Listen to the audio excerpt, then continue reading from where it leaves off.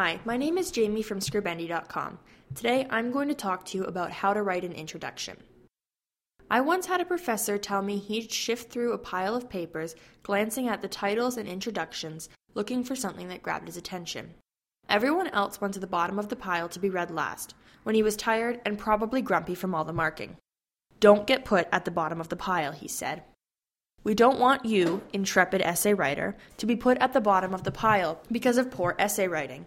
An introduction does exactly what the name implies. It introduces the subject of the paper to readers. But most importantly, it provides readers with a map of the overall paper. A good introduction captures readers' attention, tells them what the paper is about, and provides an outline of what is to come. The introduction is quite possibly the most important part of an essay, but it can be the hardest for some writers. Don't fret though. We're here to provide you with some tips and guidelines for writing introductions and staying on top of the pile. Tips on writing an introduction.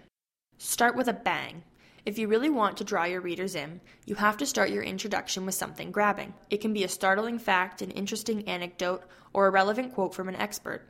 Refer to our podcast about front matter for more ideas for what to include at the beginning of your work. You can even present the point that you are going to argue against. Be general before you're specific. You must provide your readers with a little background or basic information about the topic you are covering. Start with the broader subject and lead your readers to your specific topic.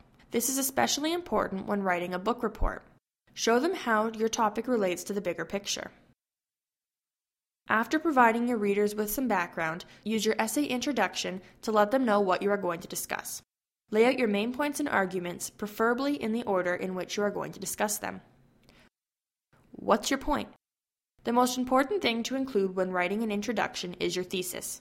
A thesis statement is the main point of your paper. It is narrow, focused, and specific. A thesis can be something you are arguing for, or it can be something you are arguing against. Whatever the case, be sure to include it. The thesis can come before your outline or at the very end of your essay introduction. Length matters. There is no rule for exactly how long an introduction should be. You must consider the length of your overall paper when writing your introduction. The approximate length of a 5-page essay is about half a page. But if you're writing a 40-page paper, your introduction will span several pages and multiple paragraphs. Check out our example introduction to an essay to get a better understanding of how to best lay out your first paragraph. One final tip: write the introduction when it's easiest for you. Some writers find introductions extremely hard to write. It may be easier for them to write the introduction last. Other writers find introductions help them find direction for their paper and write them very early in the writing process.